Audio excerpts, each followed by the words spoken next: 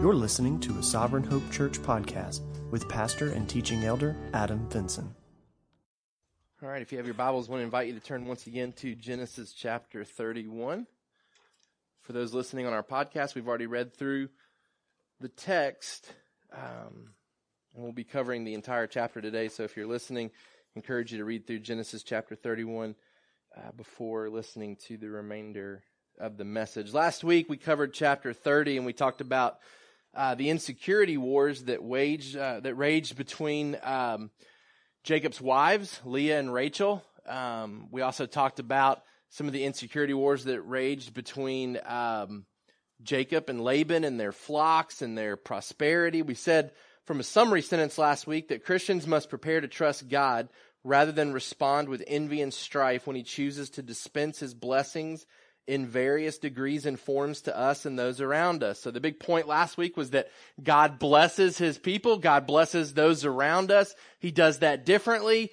He blesses differently. He blesses to varying degrees. And that as believers, we've got to learn to trust God with how He's choosing to bless us versus comparing ourselves to others, versus desiring the same type of blessings maybe that God is giving to others, that God works differently in the lives of different individuals. And so we tied it into what the text tied it into. If God is choosing to bless one family with children and you're a part of a married couple that desires children and God has not yet given that to you, that you trust God's goodness in your life versus comparing your situation to the situation that you're looking to and desiring to be like.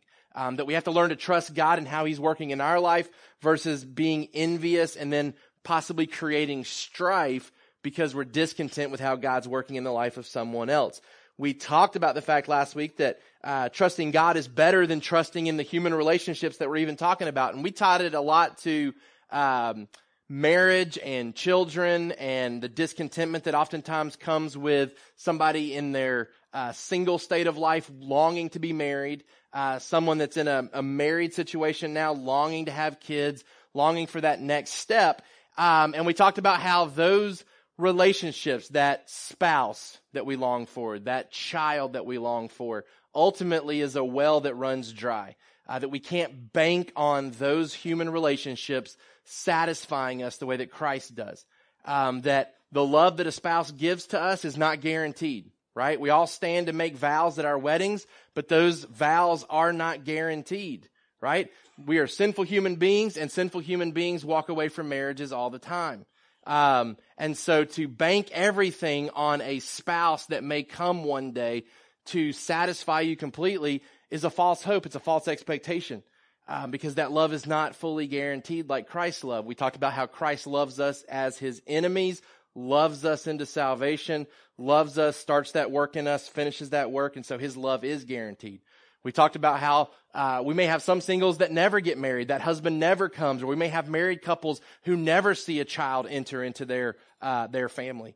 That Christ's presence is guaranteed, that we don't have to hope for, long for, or try to hang on to Christ's presence, that Christ makes promises to us in Scripture that He's always with us. And then we talked about trusting God with our material prosperity, that God is the one who is the source of our gain, and then we are responsible to work hard and trust Him for any further gain. We talked about working hard when we're employed by ungodly bosses. Jacob sets a great example for us in how he works hard in light of Laban's oppression towards him. We talked about how Laban recognizes God's goodness in Jacob's life, and that if we're doing what we should at our jobs, that at a minimum, others should be able to see God's goodness in our life based on how we direct attention to His provision towards us. And so our application last week, we must faithfully praise God for His specific provision in our life rather than emphasizing areas we lack provision. So real basic, that we want to be individuals that emphasize how God is providing for us versus emphasizing ways that He is yet to provide for us. So being content with what God has given us versus constantly wanting Him or focusing on ways that He hasn't yet given to us. And that brings us to Genesis chapter 31 today. Just to kind of recap real quick and summarize the chapter that we've already looked at.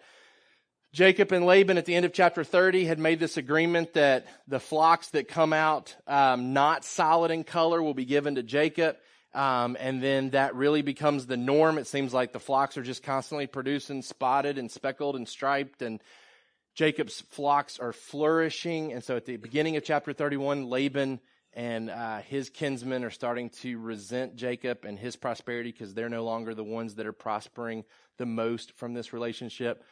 God tells Jacob it's time to go home, time to go back to his land. Conversation between Leah and Rachel. They say, you know what? We think our dad's a big cheat too. He's been dishonest with us and stolen from us, so we're ready to go with you. They set out to leave while Laban is shearing his sheep. Shearing sheep would have been a several-day process. It would have taken Laban and his people away from Jacob, so that's the explanation for why it takes 3 days for him to even know that Jacob's gone. He pursues Jacob with every intent to resolve the situation, either through killing Jacob or bringing him back. God intervenes and says, you're not going to harm him. You're not going to do good or bad to him. And then there's reconciliation somewhat that happens when Jacob and Laban come together. Laban looks for the gods that he believes is stolen. They were stolen by Rachel. That doesn't come out, though. Like, he doesn't find them. God doesn't rebuke anybody for stealing here. We'll talk about that and why in our sermon today. There's a treaty at the end that basically says, you go your way, I'll go my way.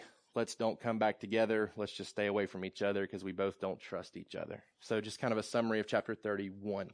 Title of today's sermon, We Never Have to Look for Our God. And so we're going to tie this in with our summary sentence for today. A Christian should find comfort in knowing that our God is regularly looking after believers, ready to respond to injustice and danger with provision and protection, while other gods oftentimes cannot be found when they are most needed.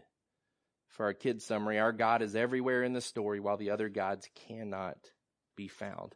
I think that's an underlying idea in this chapter, is that you see God everywhere in this story, right? God is leading preemptively Jacob to get out of town before Laban really rises up and does something about his discontentment, right? Like Laban's angry, but kind of angry in the shadows about the fact that Jacob's prospering and he's no longer prospering. God anticipates that. God reveals that to Jacob. God says, well, it's time to go, right? It's time to get out of here. We've stolen back from Laban what's rightfully yours. You've been blessed with a great amount of flocks, which is what's different when Jacob wanted to leave 6 years earlier, right? Remember, Jacob wants to leave and says, just give me my family and we're out of here and you'll just take everything. And Laban says, no, stay. What would it take to get you to stay? And God allows the 6 years to become very prosperous for Jacob. So he's not just leaving with his family now. He's leaving with a whole lot of flocks with him. Okay. So God's everywhere in the story. And then as Laban is trailing Jacob, Jacob may not even fully be aware of that. God steps in and intervenes in a dream and says, you won't touch him. You won't harm him. You won't put your hands upon him.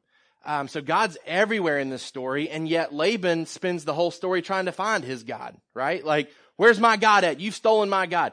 I need my God, and can't find his God. And Jacob is able to fully rest in the fact that his God doesn't have to be sought after, doesn't have to be looked for, that his God has been active all along. His God's been taking care of him and providing for him all along. So as Christians this morning, as we get ready to leave and face another week of uncertainty with things that could or could not happen to us depending on God's sovereign will this week, as Christians, we find comfort in knowing that this week we don't have to look for our God, that our God is already looking after us. And he's going to respond to injustice that comes our way. He's going to respond to danger that comes our way by providing for us, by protecting us. And any other God that we would like to bank on this week, a spouse, a child, a job, a career, anything that we would like to bank our security on this week, oftentimes it's those things that can't be found when they're most needed. All right, we'll see that and we'll unpack that this morning as we get into our sermon. Some introductory notes just to kind of set the stage for us in this chapter. Jacob's departure here back to the promised land parallels Abraham's departure. Remember, he's gone back to where Abraham initially left. And so as God calls Jacob to leave, it's very similar to God calling Abraham to leave. So in the same way, Abraham expressed faith in God by leaving home and country to go to a land that he was not fully sure about. Jacob is expressing faith in the same way. He's leaving security. He's leaving what has become his comfort, right? He's in a great situation beyond the fact that Laban's a little with him right now. I mean, he's prospering. He's flourishing. This is a great situation for him from a job standpoint. Everything's going Jacob's way at this point. And God calls him out of a prosperous situation. And so he has to kind of pull up his tents and be ready to move and ready to go with God's prompting here. It also parallels Israel's departure from Egypt. Remember, Israel is allowed to plunder Egypt and take Egypt's stuff, and then Egypt regrets letting them go, and so Pharaoh tracks them down, and God has to step in and intervene there and says, you're not going to harm my people. Red Sea comes crashing down.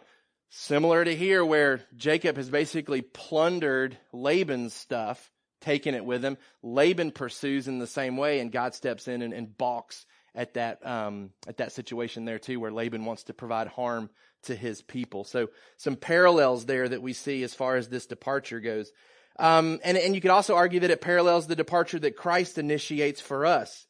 Remember, Jesus talks about salvation in terms of a thief breaking into a house, right? He talks about binding the strong man and then taking his stuff, and he relates that to what he's done with Satan and how Satan captured mankind in the garden, right? And now Satan has essentially bound Satan in certain ways to where now he's pulling and rescuing people back to him. So there's a departure for us too, where salvation is ultimately a call to leave the things of this world and to travel in faith to a world that's to come, to a land that is not of this world. So there's some parallels there too with our own situation. Jacob's been blessed with people and possessions, and now he needs a place. We've talked about this before. If you're going to build a nation, you've got to have people, you've got to have possessions, you've got to have money, and then you've got to have a place to establish yourself. And so he's been very fruitful with his wives. God has blessed him with children who will essentially also have more children, who will have more children. So the nation, the people, is being taken care of. The possessions are being taken care of, right? He's got his own possessions. He's about to go home and inherit all of Isaac's stuff as well. So the possession part is being taken care of too. Now he needs that place to begin to establish the nation that God has promised. In this chapter 2, maybe for the first time really, Jacob is presented in a favorable light, right? His honesty and his integrity are highlighted here in this chapter. He credits God appropriately. I want to draw attention to this because I think what you see in Jacob's life is spiritual progress, right? We've talked about Jacob's faults, and we've used that as an encouragement to us. Hey, Jacob and his failures reminds us that God uses us, right? God loves us and forgives us, and so we can see Jacob and be reminded that it's only by Christ that salvation is possible, because Jacob certainly doesn't earn salvation. He's a scoundrel. He makes mistakes, and he deceives. But what we see here in this story is that as he's come to God in faith, there's been some spiritual progress, which is also true about us if we're truly believers. That he rescues us out of our sin. He takes us in our sinful state. He forgives us as we continue to work out our salvation, but there is a working out of our salvation. And Jacob is evidence of that there's a real turning of faith to God and trust, and his honesty and his integrity are starting to become things that he's more known for than his deception. God is the ultimate focus of this chapter. We've already talked about that for our kids that are taking notes. God is the focus of this chapter. He lives up to the promises made at Bethel. Remember, he makes promises to Jacob before Jacob gets back to Haran. And he says, I'm the God of your fathers. I'm going to provide for you. I'm going to take care of you. Then Jacob kind of gives him some expectations. Yeah, you'll be my God if you take care of me and provide for me and do these things for me. And God's living up to what he promised to do. And he's also going further to live up to Jacob's expectations for him. He's intervening and protecting Jacob all through this chapter. It's also worth noting that Laban and all the other relatives are ignored for the remainder of the Genesis narrative after this chapter. You don't hear from Laban again. You don't hear from the people back here ever again. They continue to go on. They continue to live out their lives and reproduce, but there's no more sending people back to find wives after this. God has really begun to establish his people, and it will go forward that way without the relatives that Abraham left being brought into the story again. We're going to highlight two things about God this morning. First of all, the presence of God. The presence of God. what we see very clearly in this chapter is that God sees and acts accordingly. God sees and acts accordingly. So for our kids, God sees and He responds. He knows what's going on. That's what's really encouraging in God revealing Himself here in this chapter. He doesn't have to be found like Laban's gods, right? And he doesn't have to be informed about some of the details of what's been taking place in Jacob's life, right? Jacob doesn't have to come to God and say, I've been treated unjustly. He doesn't have to come and say, Laban's been changing my wages dishonestly. He doesn't have to come and inform God. God sees all this. God acknowledges what's going on and that He's been aware of it. In your notes there, Jacob acknowledges the provision of God in the face of injustice. Jacob ties his prosperity to God's gracious provision. Look what it says in verse 4. So Jacob sent and called Rachel and Leah into the field where his flock was, and he said to them, I see that your father does not regard me with favor as he did before, but the God of my father has been with me. Laban is now against Jacob, but God remains with him. And He's going to continue to be with him. When Jacob encounters God personally again in verse 3, it says, Then the Lord said to Jacob, Return to the land of your fathers and to your kindred, and I will be with you. That ongoing promise from Bethel that you have my presence. Again, God's omnipresent. God doesn't have to re-promise His omnipresence, right? What He's promising is His special presence. Jacob, I'm going with you, and I'm going to work good for you in every situation. We sang about that in our songs this morning. That God goes with us so we can be well with our soul in good times and bad times, that God is working good because He's sovereign and in control of everything. Laban's against Jacob because the tide has kind of turned. Used to be good for Laban. He used to benefit from Jacob's presence. Now the tide has kind of turned and Jacob's prospering more. And so Laban's discontent with that. So he's now against Jacob. Laban changed the wages for Jacob, but God changed the flocks, right? It says that, you know that I've served your father, he tells Rachel and Leah in verse 6. You know I've served your father with all my strength, yet your father has cheated me and changed my wages 10 times, but God did not permit him to harm me. He goes on to say that Laban kept changing the deal. Oh, if they're spotted, then you can have them. Well, then it started to produce spots. And so he says in verse 8, then he said, the striped ones can be your wages. Then all the flocks bore stripes. And so he kept coming back and changing the deal. Verse 9, thus God has taken away the livestock of your father and given them to me. Talks about the dream that God gave him and assured him that He was going to take care of him despite Laban's injustice towards him. God had insight about the gene structure. God knows that when they mate, that certain ones were going to produce this offspring where they weren't pure colored. God understood that. God knew that. Remember, Jacob doesn't take credit here for the growth in flocks based on the stuff he did in chapter 30, right? Remember, he was ripping sticks and stripes and putting them in front of the animals when they mated. He doesn't take credit for producing this. He says this is really all God. It's all sourced in God. God understood the gene structure. God understood how they were going to mate and the type of offspring they were going to have. All of my blessing comes from God. Your dad tried to cheat me, but God stepped in and intervened. God sees the faithful work of Jacob and responds to his affliction. Verse 12.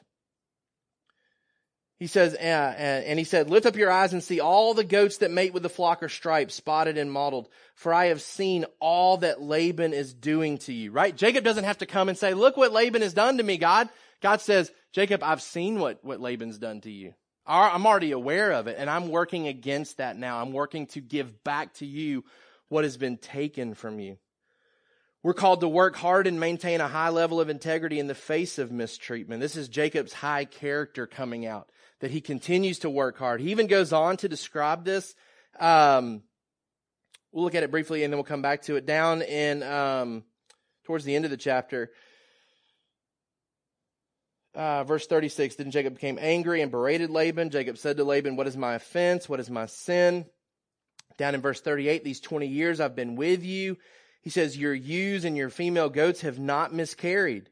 Right? He says, I've gone above and beyond to make sure that your animals produced in a healthy way. I've not eaten the rams of your flocks. He would have had every prerogative to feast upon the flocks as payment for his job. He said, I declined that. I didn't do that. I gave up that right. He says, what was torn by wild beast, I did not bring to you. I bore the loss of it myself. The way the code would have worked at that time is that if an animal comes in and eats of the flocks, the shepherd's not responsible for it, right? Like he would bring the torn animals to the owner. There would be an agreement that, okay, like you're not at fault for this. But Jacob said, I didn't even bother bringing them to you. I replaced them with my own flocks. I didn't go to the trouble of trying to clear my name on this.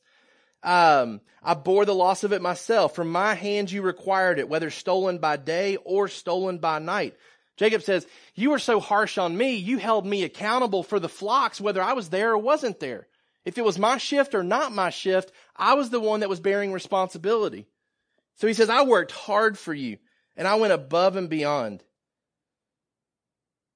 There I was by day, the heat consumed me, and the cold by night, and my sleep fled from my eyes. These 20 years I've been in your house. I've served you faithfully. And God sees that. That's an encouragement to us, that God sees our faithfulness. Even when it's not being acknowledged by others around us, even when it's not being acknowledged by those that we work for, right? Like we can work hard and never be affirmed for it. And God reminds us that He sees it. God sees our faithfulness, and God responds to that faithfulness. He comes to Jacob and he says, I've seen what Laban's done to you. I've seen your hard work. I've seen your high level of integrity. Rachel and Leah verify and acknowledge the injustice of Laban, their father, based on their own experience. You know, they verify this and they say, you know what? Husband, you're right. Like, he's stolen from us, because the way it should have worked is that as Jacob paid for the right to marry them, that money should have been set aside in case something happened to Jacob, that there would be money to help take care of them. And they said, you know what? Dad's dried all that up. Dad used all that for himself. Like, he hasn't had our best interest in mind. And so they're ready to give themselves to Jacob and give themselves to Jacob's God, because they said, look, we can't trust our dad. Jacob acknowledges this provision coming from God, right? He doesn't take credit for his hard work and saying, look what I did. He says, look what God did. God saw what was happening. He says, let me tell you, your dad's a cheat. And they're like, yeah, we see that.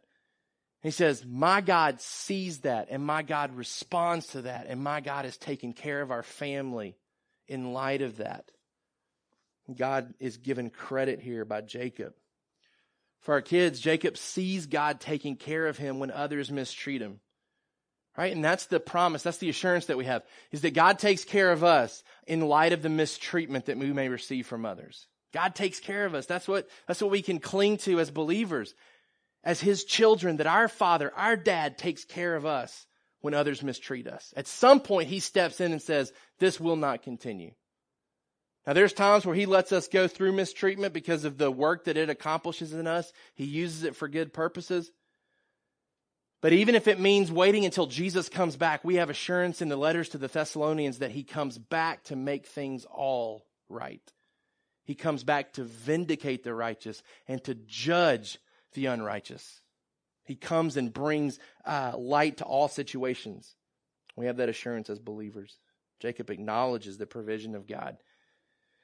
Number 2, Jacob acknowledges the protection of God in the face of danger.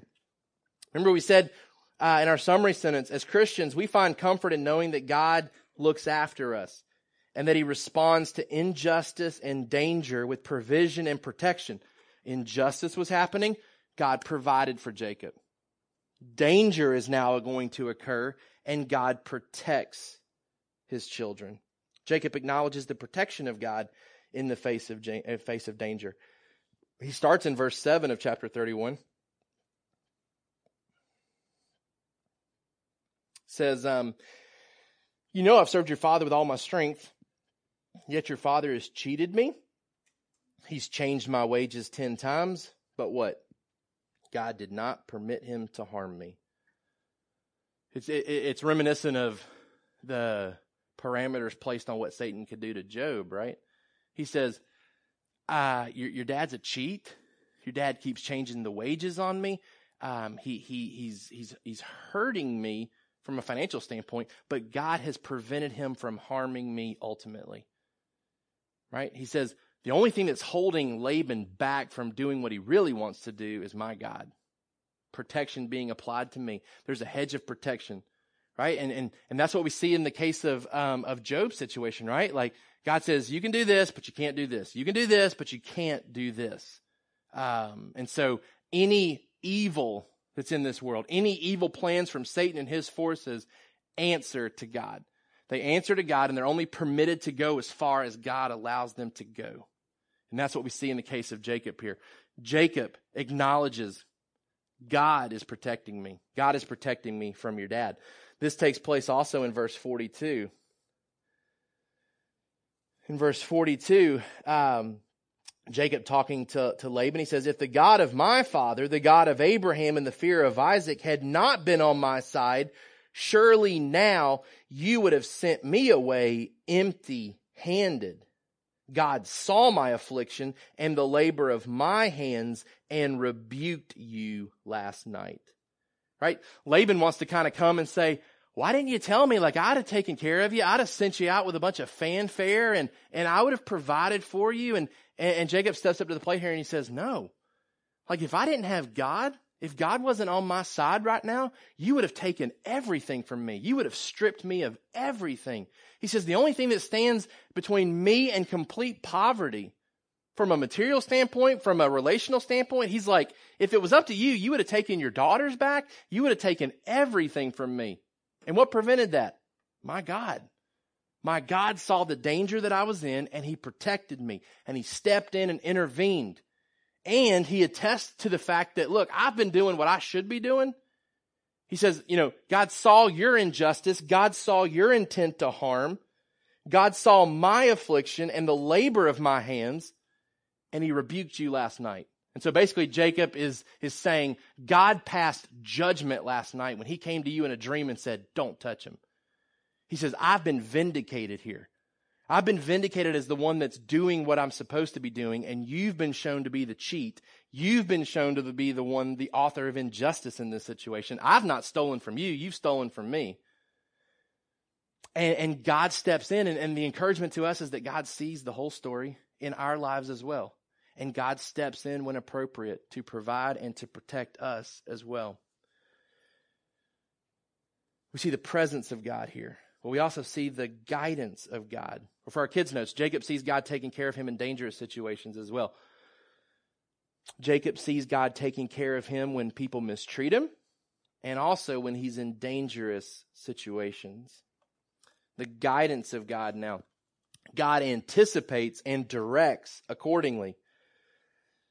So first of all, we said that God sees, he knows what's going on, and then God acts, but God also anticipates and directs accordingly, right? Like God anticipated some things that could have happened and prevents them from happening. So on one side of the coin, we've got God seeing things that are happening, right? Like Laban's a cheat, Laban is stealing, Laban is being oppressive. Those things are happening. God sees it and God acts on it. The other side of the coin is that God anticipates things that could happen to us, and he prevents them from happening. And for a lot of us, we will not know the amount of things that God anticipated and prevented in our life. Right? We're blessed here to see into the story, and we see what could have happened, that had Jacob been permitted to stay and wasn't told to leave, that maybe Laban rises up and kills him and takes his stuff and his kids back. Laban could have easily tracked Jacob down. He had every intent to murder him. And if God doesn't step in and intervene, that would have carried itself out. We have no idea the things that God has prevented from happening in our life, because he loves us and cares for us and protects us, that he's a God who can anticipate. He's not just a God who reacts to things. He's a God who can anticipate things before they happen and prevent those things. He steps in and prevents Jacob from being harmed in Haran, and then also steps in to prevent him from being harmed at Gilead. God knows what's going to happen for our kids, and he plans accordingly. So number one, God leads Jacob through Jacob's own desires, his circumstances, his word, and the wisdom of others. Like we could probably stop here and do a whole sermon on how to know God's will for your life, because that's what really plays out here for Jacob. And this is consistent with how I would answer, how do you know God's will for your life? Well, it starts, and I had it was really cool because I had a guy that I've hired for next year who I have really no relationship with, called me up and said, I need to ask you some spiritual questions. And one of the questions he asked was, how am I supposed to know God's will for my life regarding ministry? And so I started talking through the fact that, well, for me, the reason that I'm in ministry is because it matches the desires that God has given me, right? Like I didn't get a special dream or a special word from God. I didn't go to a special conference and have God start dropping instructions down to me. God gave me desires in my heart. He gave desires in my heart to do what I'm doing, and I responded to those God-given desires. They match up with His word. They were confirmed by other people who I sought wisdom from. And so I act on the desires that God gives me. And that's exactly what happens in Jacob's life. God gives Jacob desires that align with His will. In the chapter before, 6 years earlier, Jacob's like, hey, I'm ready to go home. And he comes to Laban and says, I'm ready to go home, and I don't care that you've stolen everything from me. I'm ready to go home. His dad is still alive, right? Like we thought he was going to die, but they misdiagnosed him, and he's still alive at this point. And remember, mom is special to him. And he says, I want to go home. And they work out a deal where Laban says, no, let me take care of you. I'll pay you more. And he stays. But God has already started stirring in him. He's already created this desire. So when he comes and tells Jacob to leave, Jacob's like, great, like that's my desire. So God gives him desires that go along with God's will. God directs circumstances that confirm His will, right? So Jacob's sitting around thinking, what does the next 10, 15, 20 years of my life look like? And God starts to stir in his heart, and he says, I'd like to go home. I'd like to move. I'd like to go to this new place and live there and establish my family there. But that wasn't enough for him to act on that yet, right? God hadn't told him to go. It was just kind of an initial desire. And then circumstances started to kind of dictate it, right? Like God providentially allows him to hear of Laban's disdain for him, right? Back at the beginning of chapter 31. Now Jacob heard the sons of Laban were saying that Jacob has taken everything from our father, that he's gained everything of our fathers. And Jacob saw Laban didn't have regard for him like he did before. Like Jacob starts to pick up on a circumstantial change. Like he sees Laban in passing, and Laban used to be all giddy, like, I'm taking advantage of you. I'm stealing all your stuff. And now he sees him, and Laban looks angry and kind of cold with him. And he says, something's not right. Like Laban's not the same. He starts to overhear conversations where they're not happy with how the tide has turned. So he's got desires to go home. Now his circumstances are starting to say, you know what? It might be wise to go home. And then God comes to him and clearly gives him a word that says, it's time to go home. God calls us specifically through His word. Jacob is acting in faith towards God's revealed will. So we've got desires, we've got circumstances, and now we've got Jacob seeking God through His word, and God directly reveals to him. Now, it'd be great if God gave us direct revelation about what job to take and what house to buy and where to live and all these type of things that we wrestle with, who to marry. Like it'd be great if God said, do this, do this, do this, do this. He doesn't do that for us really, right? He's given us desires. He's given us circumstances and wisdom that we can gain from observing our circumstances. He has given us direct revelation through His word. And the Bible assures us that it is sufficient. It is sufficient for our life. So we don't need to come to God's word and say, it would be better if it told me who to marry and what house to buy and what job to take. It wouldn't be better. It's sufficient the way that it is. And there's enough revelation here to guide us into making good decisions. And the fourth component that I think is crucial to Jacob responding to God's leading is that God confirms His will through the insight of others. Jacob finds validation through what his wives have experienced as well. The conversation seems to be that it's still up into the air as to whether he's going to leave or not. Right? Like he's coming to his wives and he's presenting his case, but it's their response that really solidifies, okay, get on camels and let's go. too often times, I'm afraid that we come to people in our life that we respect greatly, and we come to inform them of what we plan to do versus asking them what they think we should do. Like, this happens a lot of times. People come and say, hey, I want to meet with you, want to ask your opinion, want to get your guidance on something. And you may have experienced this. You start to try to give some insight and you realize, we're not here to talk about what you should do. We're here for you to tell me what you're going to do. Right? Like, you're not really here to hear my wisdom. You're just here to tell me what you plan to do.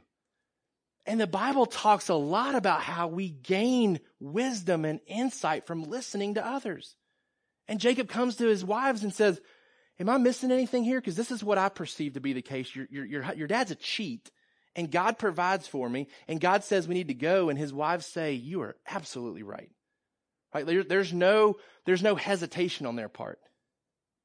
And so when we talk about God's will for our life, we measure our desires with his will. We measure our circumstances with our desires and his will. And then we need to go that fourth step and say, hey, I'm going to seek out some people that are aware of me and my circumstances and see what their thoughts are on this as well. Jacob does all those things. Jacob moves in the right direction. He packs up and he leaves. For our kids, God always guides people to do his will. He doesn't hang us out to dry. God is always faithful to guide us in the right direction. All right, number 2. God prevents Laban's continued hostile plans. Laban finds out that they're gone, and the words for Laban's pursuit are very militaristic in their usage, meaning Laban has every intent to hunt him down and to kill him. God knows this, and God prevents it, right? God prevents his continued hostile plans first by limiting the power that he is allowed to exercise. Verse 29 of chapter 31, God steps in and says, nope, you don't get to carry out what you want to do. Verse 29, it is in my power to do you harm, Laban said, but the God of your father spoke to me last night saying, be careful not to say anything to Jacob, either good or bad. I heard some discussion as to what does God mean by that you can't say anything to him good or bad. Because then he says a bunch of things to him, and it's like, did he say anything good or bad? Because he was told not to. The essence of what he's being told is that you can't do anything good to try to persuade him to come back to you. He's done that before, right? Hey, we'll change the deal. We'll make it favorable for you. He also can't do anything bad that would force him to come back. Okay, so God steps in and says, he's gone. He's leaving. And you're not permitted to do anything good that would entice him to come back with you. You're not allowed to make any type of threats that would force him to come back with you. What's interesting is that it's the same language used in Genesis 24:50 when Abraham's servant comes to Laban. Remember, they're looking for Rebekah, comes and kind of lays out that whole story, and Laban's response at the end of it is, we can't say anything good or bad about this because this is clearly from the Lord. It's the same language.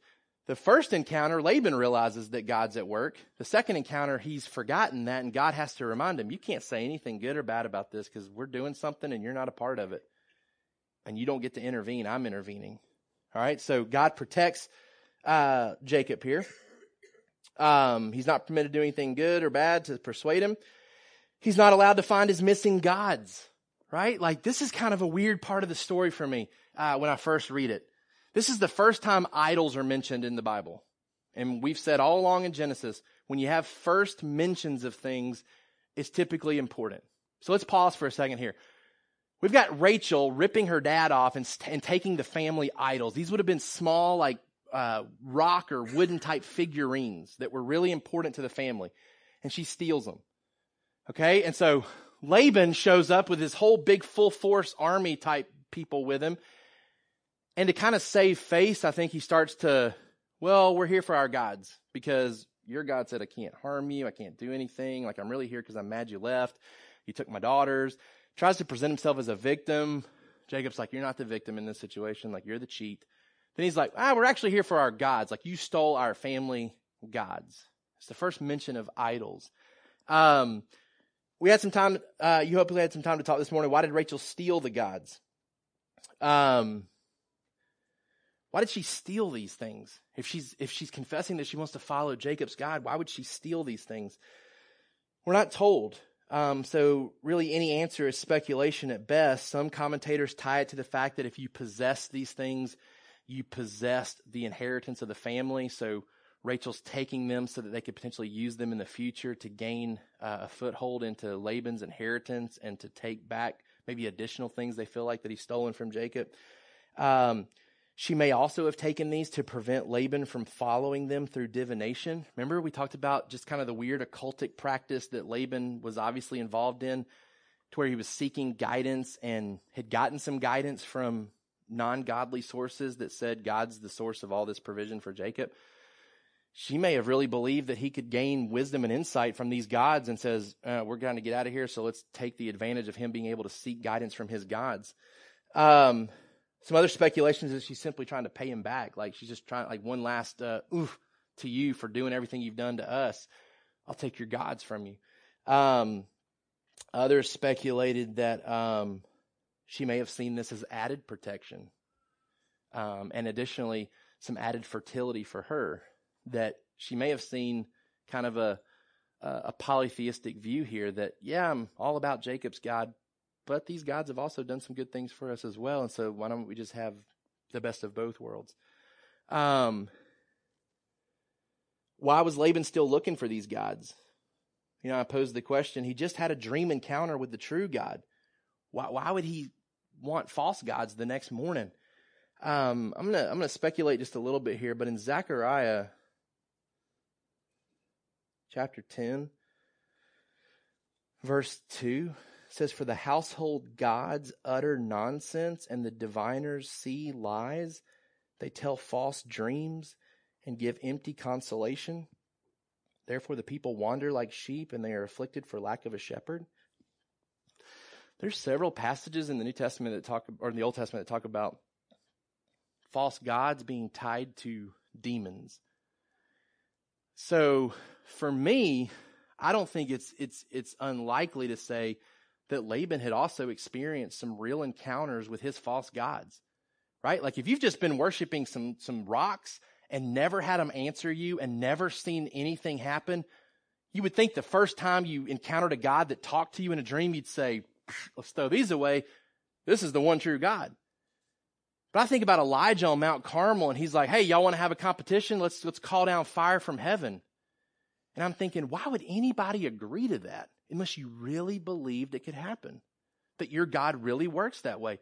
And you see these prophets of Baal say, yeah, they're false gods because they're not God, but that doesn't discount the fact that there are demons who work through false worship to where there could have been some experiences that led them to believe, no, I really need these gods because I've seen them do things and I've talked to them and they've talked back. We don't know for sure, but he is dead set on getting these things back. I think what's odd to me is that clearly stealing's wrong. So why would God allow this to stay hidden? Why would God not like call it out and say, Rachel, you shouldn't have stole? Like, that's not okay. I think part of it's tied to the fact this is the first time idols are mentioned. And remember, this is written to Israel, who's leaving Egypt full of false gods and about to go into Canaan. So fast forward to the Exodus. They're reading Genesis. Moses is writing this to the children of Israel. And I think God wants them to understand the first time they read about idols, that this is the impression they're left with, is that they don't get found when they're needed most. And I don't think it's an accident that she hides it the way that she does, right? And I think Jacob's probably following Laban around. Like, I don't think he just said, go do whatever you want to and check back with me and see if you find anything. I think he probably went with him. So Jacob, who really believes they don't have him, walks into the tent and Rachel says, hey, I can't get up because, it's that time. Jacob would have said, no, it's not. Like, what are you hiding? So I really think it was that time. And she's sitting in that state on these gods. It's a completely unholy type of a setting, right? Like later on, the law is going to tie that time for a woman to uncleanliness and unholiness, and there needs to be a purification that takes place. And I think God wants to leave this lasting impression for the Israelites, that false gods, their proper place is in that type of setting. They have zero worth, right? Like whatever a woman is sitting on at that time gets discarded as quickly as possible, right? Like there's no value to it. In fact, in some places, our good works are pictured that way as well, right? Like no value, like just kind of a worthless picture. I think God wants to leave that lasting impression for Israel as they read this for us, that these gods have zero value and we're not going to even allow them to be found here. Do I think he still potentially judges the sin? Possibly, because what's Jacob's verdict? If you find them on somebody, what happens? We can kill that person.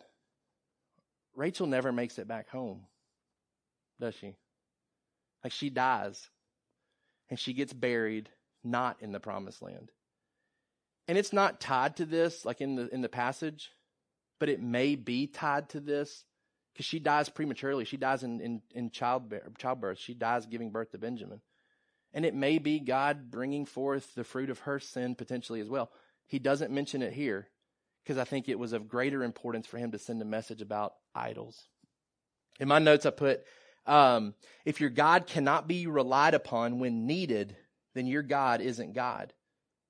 If your God cannot be relied upon when needed, then your God isn't God. Jacob is looked after and protected by his God while Laban is looking for and trying to protect his gods. That's the polar opposites here. God's looking out for Jacob. God is protecting Jacob. Laban is looking for his God and trying to protect his God. That's true for any God that we would like to raise up in our life that's not God. Going back to last week, spouses and children and jobs and careers, and we always wake up next to Leah, right? We always wake up disappointed. Those things can't satisfy us. And when we most need them, they're not there. And it shows that they're not God. If we can't rely on them when we need them, then they're not God. Laban's limited in his power that God allows, and then he's thwarted from continuing in his evil plans. He presents himself as a victim, but Jacob's character and his rebuke reveals him as the cheat. God, I think, uses this last speech that we've already read through for Jacob to rebuke Laban's sin, to kind of bring it to light. Laban doesn't really have a great response for it, probably tied to what 1 Peter 2:15 says. For this is the will of God, that by doing good you should put to silence the ignorance of foolish people, right? Jacob says, here's what's really happened, and Laban just kind of bows his head and goes along with it and says, all right, let's make a treaty. The families become their own entities through this treaty, and we'll close with this. What you have taken place here is two distinct family groups separating, and that's necessary because Laban's descendants are not part of Israel. And up to this point, Jacob's people had kind of morphed into Laban, and Laban was in charge of everything, and now there's a separation that takes place, and there's two people groups that leave this treaty. And there's a lot of twos that take place in this treaty. Two names for the places. Go down to verse 44. Come now, let's make a covenant, you and I, and let it be a witness between you and me. So Jacob took a stone and set up a pillar. Jacob said to his kinsmen, gather stones. They took stones and made a heap. They ate there by the heap. Laban calls it that one name. Jacob calls it another name. They both mean the same thing, but there's two languages being spoken here. Again, a nod to the fact that there are two people groups that are coming out of this treaty. There's multiple gods that are mentioned here. Says, verse 53, the God of Abraham and the God of Nahor. Most commentators believe that this should really be translated as two separate gods, that you have your God, we have our God, that it's not the same God. Jacob goes on to swear by the fear of his father Isaac. He uses that term twice. We're not told what the name really means or where it comes from or why the fear is tied to Isaac. A lot of commentators want to believe that it's tied to the fact that Isaac is still alive, that he's the God of Abraham, but Abraham has died. And then we oftentimes hear the God of Isaac and the God of Jacob after they've passed away. But there may be some mindset here by Jacob that he's calling him the current God of Isaac because he's still alive, and he talks about the fear. And we know that there's passages in Scripture that talk about the reverent, appropriate fear that we're supposed to have towards God. And so a lot of commentators tied it to the fact that it's because he's still alive. Again, we're not told exactly why he references this, but I think that's a good case because of the fact that he's going back home to his dad. But it's clear the God of Abraham, the fear of Isaac, that he's present throughout this whole chapter, right? That he's the provider. He's the one that's looking after his people. He doesn't have to be sought. He doesn't have to be looked for. He doesn't have to be informed. That he's the one that's acting throughout this chapter. He's providing. He's protecting. When injustice is happening and when danger is about to occur, God is stepping in continually. Which leads us to 2 application points. Or for our kids' notes, God is able to stop any evil plan.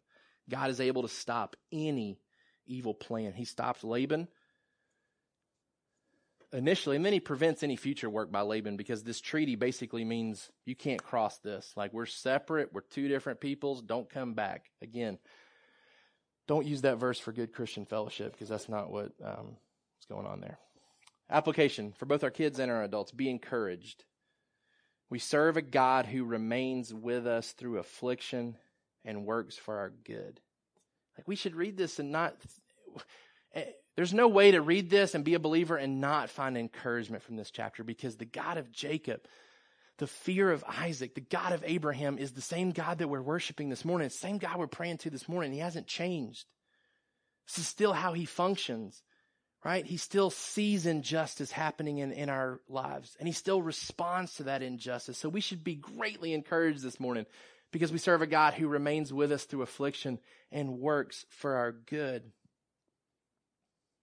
1 Peter 5:10,